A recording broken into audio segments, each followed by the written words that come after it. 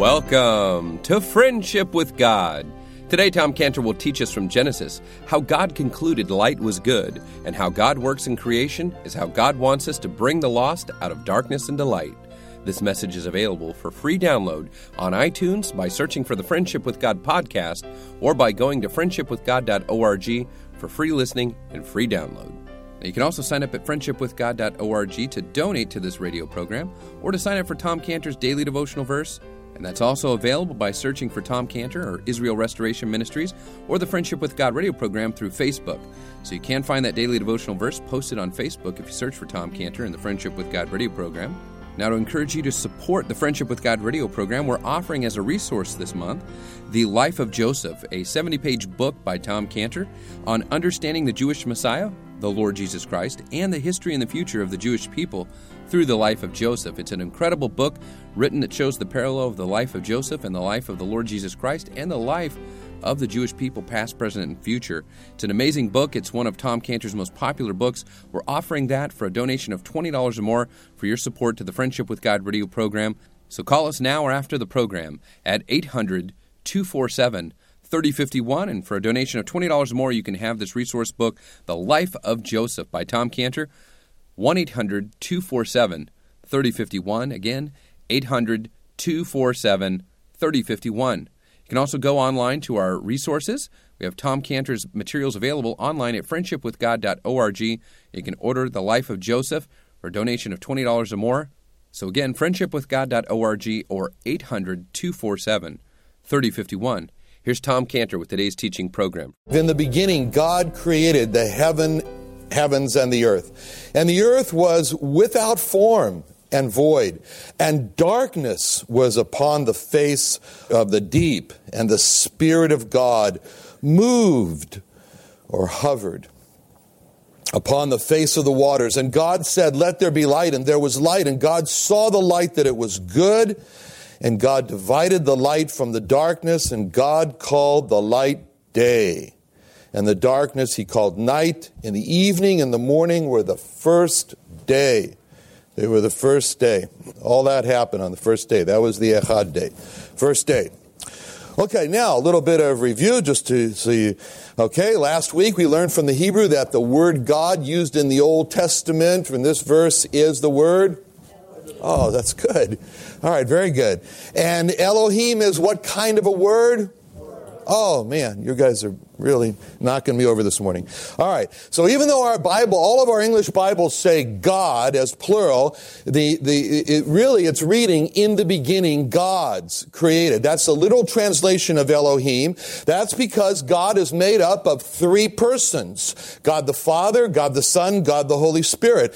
And the truth of the three persons is so important that whenever we see the word God, capital G, small o, small d, whenever we see the word God in the Old Testament, we're going to remember that that's standing for the word Elohim, and we're going to say to ourselves, that represents the English word what? Godhead. Okay, it represents the English word Godhead. So we learned that's very, very important, and we saw that even though Elohim is a plural word, that singular verbs are used with it. So with sentences like this one starts here, Elohim bara, God's has created. God's has created. Just like hillbilly Hebrew, right? God's has created. It's not Elohim baru. It's not God's have created. Right Hebrew.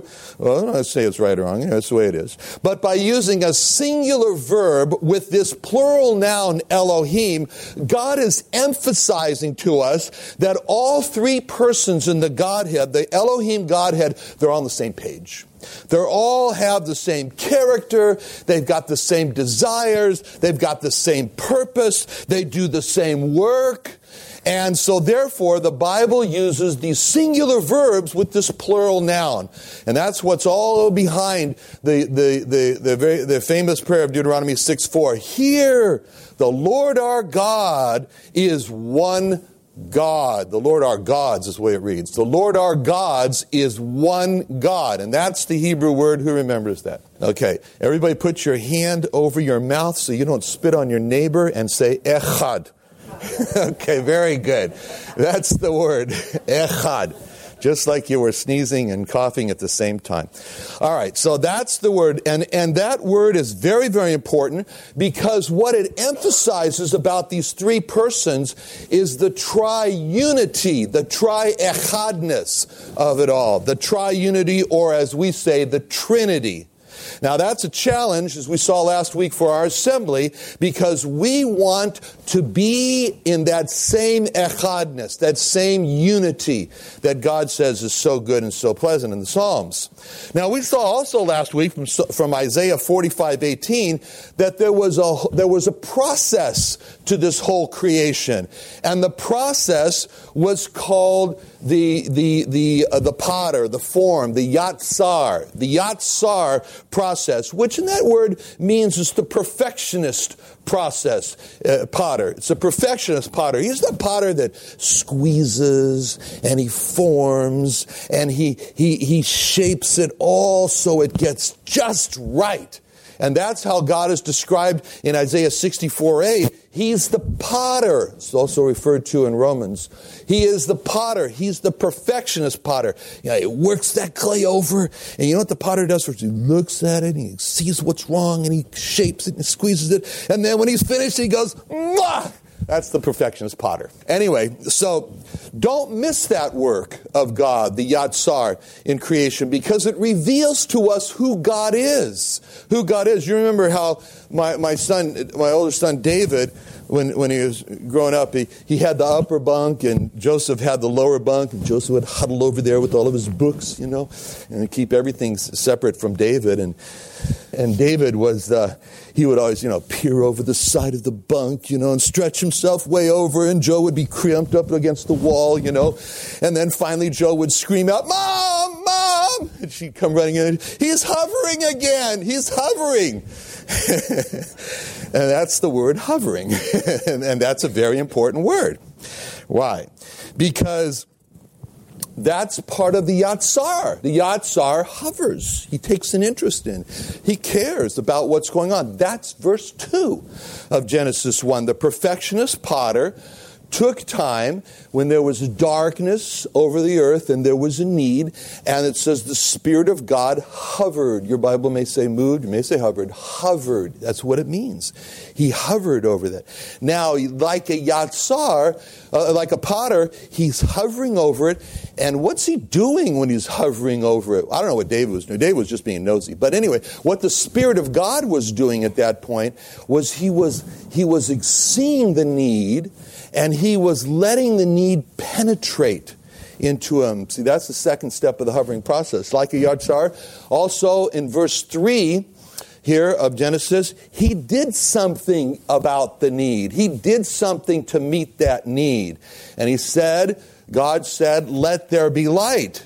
And then in verse 4, the fourth thing that God did, he took time to pause, to reflect on, to contemplate, and to look it over and to ask the question, did I meet the need?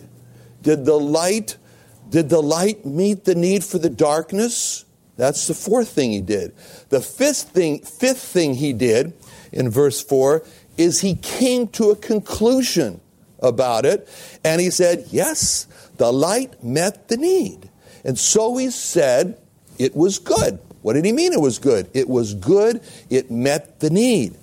And then in verse 4, we're going through the steps of what God did here, and this is a pattern that God is using throughout these 2 chapters on creation. He set it apart. It was so good, he set it apart. He didn't want it mixed up with the darkness, so he divided it from the darkness. He sanctified it. He set it apart. And then, just to make sure it's all very clear, after he set it apart, he gave it a name. He called it a name. He called it day. Now, those are the steps, those 7 steps that God used here as a pattern, and that tells us about God. Now, the first 5 steps are also instructive to us in a very important way, because we are, as believers, called to fulfill the Great Commission. What's the Great Commission? Matthew 28, 19 through 20 explains that we have been commanded, not as an option, it's a command from our Master, to go into all the world and essentially bring the gospel to the lost. Bring the gospel to the lost. I don't know, you probably always thought about that, right? Bring the gospel to the lost. To me, it was a great revelation. I was in Africa, and I was trying to explain to an African man who was a Christian from West Africa, but we were in Kenya, and I said, well, why are you going to Ethiopia? I said, I want to, and he said to me, you want to bring the gospel to the Muslims? I said, that's it. All right, so I don't know why. I'm so dense. But anyway, bring the gospel to the lost. That's our job. You know what you and I have to do in order to do that? You know what you and I have lost and what we need to get good at? The art of hovering. The art of hovering. We need to become good at the art of hovering. Because this is what the Spirit of God did here. He took a great interest in. How are we going to reach the lost? We got to get good at hovering. Step one, the art of hovering is to look and hear. You know, God brings a lost soul in the sphere of our lives, and we should be looking for that. And our problem is we don't hover. We don't hover. We don't go through the two steps of hovering. We don't go through the first step of hovering. We just say, well, you know, he's lost, and I learned in Evangelism 101 that here I go. I need to get him lost. So if you were to die today, do you have 100% assurance you'd go to heaven? Do you? That's the first step, right? But we don't listen. We don't listen. We need to be like the Spirit of God, like God the Spirit here, who hovered for a while. He took a little time to hover. You know, God doesn't waste words in His Bible. When He says that the Spirit of God hovered over the waters, there was a reason for that, because it was showing He took time to hover there. And so we need to do that first step is to hover to see the need. You know, take time to listen, to ask questions. Ask questions. We were with Alex Strock last week, and he has a way of doing that. He has a way, he ought to be, he's kind of like the intense Columbo. And, you know, he just asks you questions, and all of a sudden, you know, my wife, we were together, and all of a sudden she's telling her whole life story because he just has that way of asking questions. That's a good thing, you know. So what's your life story? So we're, you know, those kind of things. Anyway, so we need to be like the Spirit of God and hover and take time. Everyone has a different set of circumstances that drive their need to the Lord Jesus Christ. We need to find out what those are. The mission of our Lord Jesus Christ was given very, very clearly. He couldn't have said it more clearly, or it was so beautifully put in Luke 19:10, when He described Himself as the Son of Man, and He described what His mission was, and He says the Son of Man is come. Number one, He came. To seek. Number two, He looked for. To save that which was lost. Number three, He came looking for, He came to save. He came, He moved. He sought, He went after, and He had a goal. He wanted to see, and who was it He was going after? The lost. And His goal was to see them get saved. Now that's the mission, very simply put, of our Master. If it's His mission, guess what? It's our mission. As my Father has sent me, so send I you. That's our mission. So we have to, first of all, ask the question to ourselves, have we went to go look for the lost? Can we say that we've taken time in our lives to go look for the lost? Have we joined a gym? I never would join a gym. People would find out I'm fat if I joined a gym. But anyway, you're not fat. So have you joined a gym to go, not just for your body, but to go seek to go make contact with the lost, to go seek the lost? Have you done that? For example, all right, you can say, and then if you have lost people, if I was to ask you today, do you have friends in your life who are lost? Do you have them? So, well, no, I don't have friends in my life. How can I have friends? I go to church on Sunday morning and Sunday afternoon. I come on Wednesday, and I go to prayer meeting, and I go to Bible study. I don't have any time. What time do I have? And then I work out of time. Well, the Lord Jesus Christ could have said that too. He could have said, I got to run this universe here. This is a tough job. What do I have time to go down there for? But it's making time. So have you made time to go find the lost, as he did? And then, can you say, if you have lost people in the sphere of your life, can you say that you know what their individual problems are? That you know them? That you know the circumstances of their lives that drive their need to the Lord Jesus Christ? Can you say that? In the gospel, people came to the Lord Jesus Christ with different needs. They came with different needs. And he took time to do this step one hovering over them. He listened to them. He saw their individual needs. He wanted them to come to him with their individual needs. You remember in Mark 10:51, there was a blind man.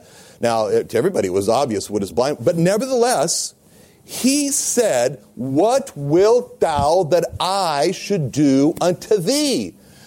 What wilt thou, as an individual, that I should do unto thee as an individual? Remember, that was a great thing about the Lord, is that he could be in a tremendous crowd, and when he focused on an individual, there was like nobody else around him. That was the Lord. And remember, somebody touched him, and he said, "Who touched me?" And they said, who touched you? There's so many people around here pushing you and everything. There's people all over the place. How can you ask a question like, "Who touched you?" No, he said, "Someone touched me."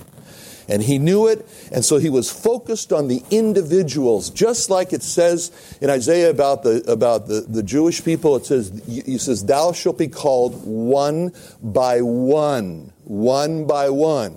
That's the way he works. That's the way we should work. How can we help the lost if we don't take time to find out what their need is?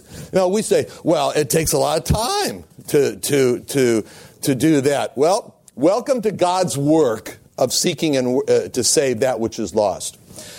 Philippians 2:14. "Look not every man on his own things, but every man also on the things of others." That's step one. After you find, step one is to listen. Look and listen. Ask questions that will draw out. You just paint a picture. Get a picture, a three-dimensional picture in your mind. Do you have brothers and sisters? Are they older, younger than you? Where were you born? Where are you from? What's happened? Where are you? All these questions that just help you take the palette of paint and paint the picture. Do you have a nice picture in your mind of the lost that God has brought into the sphere of your life? Ask questions and paint the picture till you can say, "I know that person." Step two.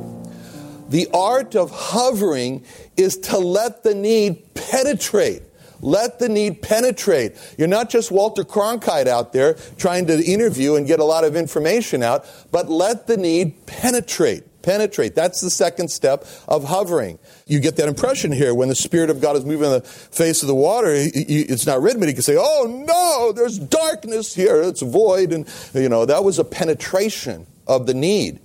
And so, don't just see and hear the problems of the lost. Be like the Savior who in Isaiah 53:4, it said of him, "Surely he hath he hath borne our griefs, he hath carried our sorrows."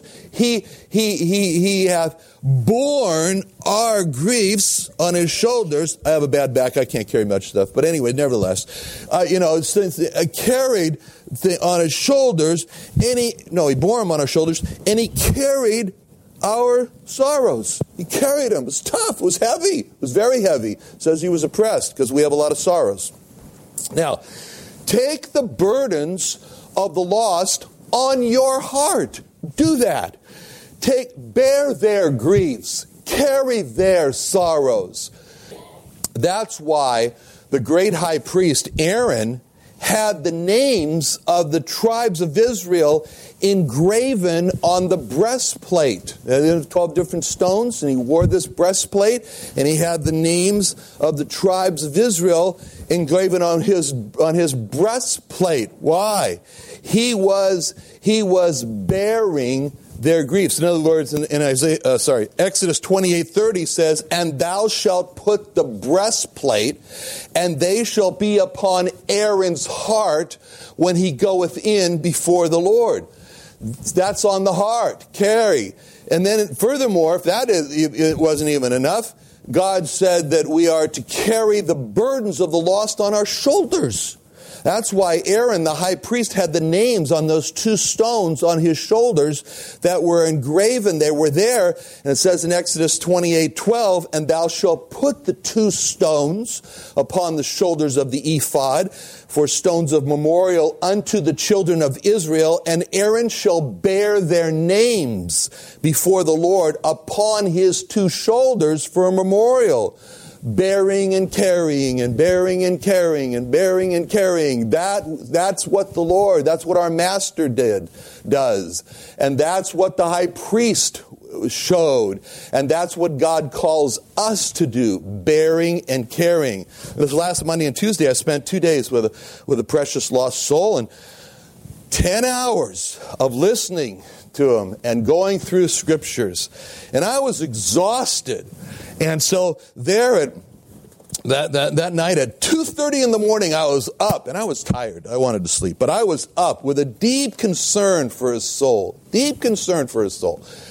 I was glad to hear that he didn't go to sleep till 3 o'clock in the morning. At least we overlapped by a half hour. But anyway, but Paul said in Galatians 4:19, "My little children," that's what he said, "my little children, tender, my little children, of whom I travail in birth again." He says, again. In other words, I already did it once, but I'm keep doing it. He says, "My little children, of whom I travail in birth again, until Christ be formed in you." He talked about being travail. Christ be formed in you. Isaiah 53:11, it speaks of the Lord Jesus Christ in the travail of his soul. The travail of his soul. Someone's got to travail in order for there to be a baby born. And we say, that takes a lot of time and a lot of energy to worry about all these people's lostnesses. And I thought all I had to do was just memorize 4 simple spiritual laws. You get a few scriptures down, and there you go. What are you talking about? All this stuff takes time and it takes energy. Well, welcome to God's labor and delivery rooms. And your room is right there, room 201. Have a nice labor and delivery. So that's what the work is. That's what evangelism is. And so now, step three, what we see in what God did, what we can learn from. Step 3, meet the need, which God did. You're just going to say, "Oh man, look at that. There's a need. It's really penetrated to me. I'm going to go away and just worry about it." No, God met the need. He met the need, and he met the need with his words. It's his words. The need that was met was, "And God said." And God said. After you listen, after you hear the need, don't do nothing. Do something. And be like God. He met the need with his word. So meet the need with God's word, with the Bible specifically. You know, the Bible, the Bible is many ways to think about the Bible. My dad was a doctor, and in the old days, I guess I can say the old days now. I remember, because I was born in 1950. Some of you were born before me, but that's all right. Anyway, and I remember, you know, he used to do house calls. Can you imagine an obstetrician gynecologist doing house calls? But he did, for a short time, because that all went out. Anyway, and he had this medicine bag. And as a little kid, I said, "Wow, look at that." You know, and never let me get into his medicine bags. Black. How many of you have ever seen a doctor's medicine bag? You don't see them. A few of you have. The Bible's a big book. The Bible's a big book. And the Bible's got a lot of remedies in it. This is a big medicine bag. It's a big medicine bag right here. So when you go and you're with the lost, you got a big medicine bag. Make a good choice. Make a good choice. Think about what the person has said and select a scripture that's the right medicine. The right choice of scripture is very important. Thank you for joining Tom Cantor and the Friendship with God radio program today. If you'd like to support this Bible teaching radio program, you can go to friendshipwithgod.org and donate online, or you can call us directly at 800-247-3051. That's 800-247-3051, or you can write to us at P.O. Box 711-330. That's P.O. Box 711-330, Santee, that's Santee, Santee, California, 92071. Again, that's P.O. Box 711-330, Santee, California, 92071. Now, we have a resource of the month. It's The Life of Joseph, and it shows the life of the Lord Jesus Christ and the life of Joseph and the parallel of the life of the Jewish people. It's a 70-page book by Tom Cantor. It's our resource to you for a donation of $20 or more. It's one of his most popular books. We'd like to get this into your hands. You can order it online at friendshipwithgod.org. Just go to our resources section, click on Tom Cantor's materials, or you can call us directly at 800-247-3051. That's 800-247-3051. And thanks for listening, and join us again tomorrow